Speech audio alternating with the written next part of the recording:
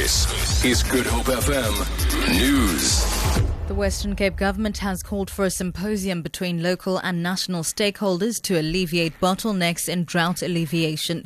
The call was made during a presentation to a joint standing committee on environmental affairs and economic opportunities in the provincial parliament.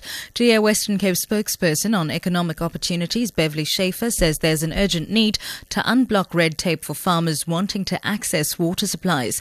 30 emerging grain farmers affected by the drought are currently being assisted. The drought is expected to last 3 years. She says 80% of the country's fruit is exported from the Western Cape.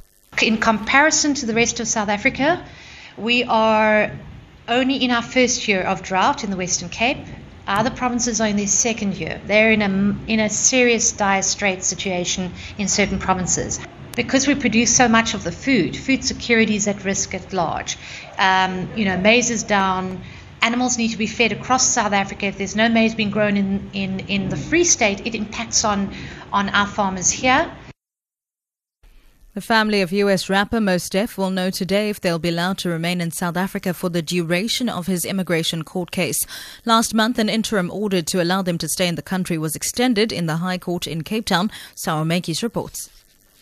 Mos Def was arrested in January at Cape Town Airport while trying to board a flight to Ethiopia. He was found in possession of an unrecognized world passport. The Home Affairs Department said he came into the country with a legitimate US passport but had presented an unlawful document upon attempting to leave. During his arrest, it was found that Mos Def had been staying in South Africa illegally since April 2014. His wife, mother and 4 minor children are also in the country. Mos Def's case will be heard in court next month. Sarah Menkes, SABC News, Cape Town. The Higher Education Transformation Network says it's optimistic that the Higher Education Amendment Bill will expedite transformation at universities in South Africa. The organisation briefed Parliament's Committee on Higher Education and Training during the public hearings on the bill. The network's Ingrid Tufsafson says the envisaged legislation promises to compel higher education institutions to legalise transformation. There's actually a possibility for a mechanism to exist whereby transformation is no longer left to being an arbitrary matter.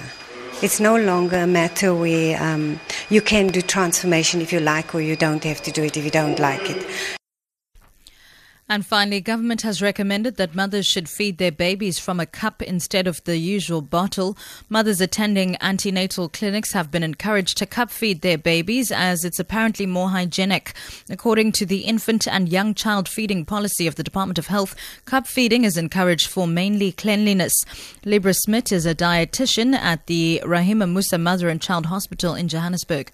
The main reason why we basically always recommend a cup instead of a bottle, we've picked up in the government sector specifically that bottle feeding causes a lot of problems, specifically malnutrition. The hygiene is the biggest problem, whereas if you compare it with a cup, the bottle is much more difficult to clean because there's a teat, there's a lid, there's some of the bottles are very funny shapes. For Good Hope FM News, I'm Sibs.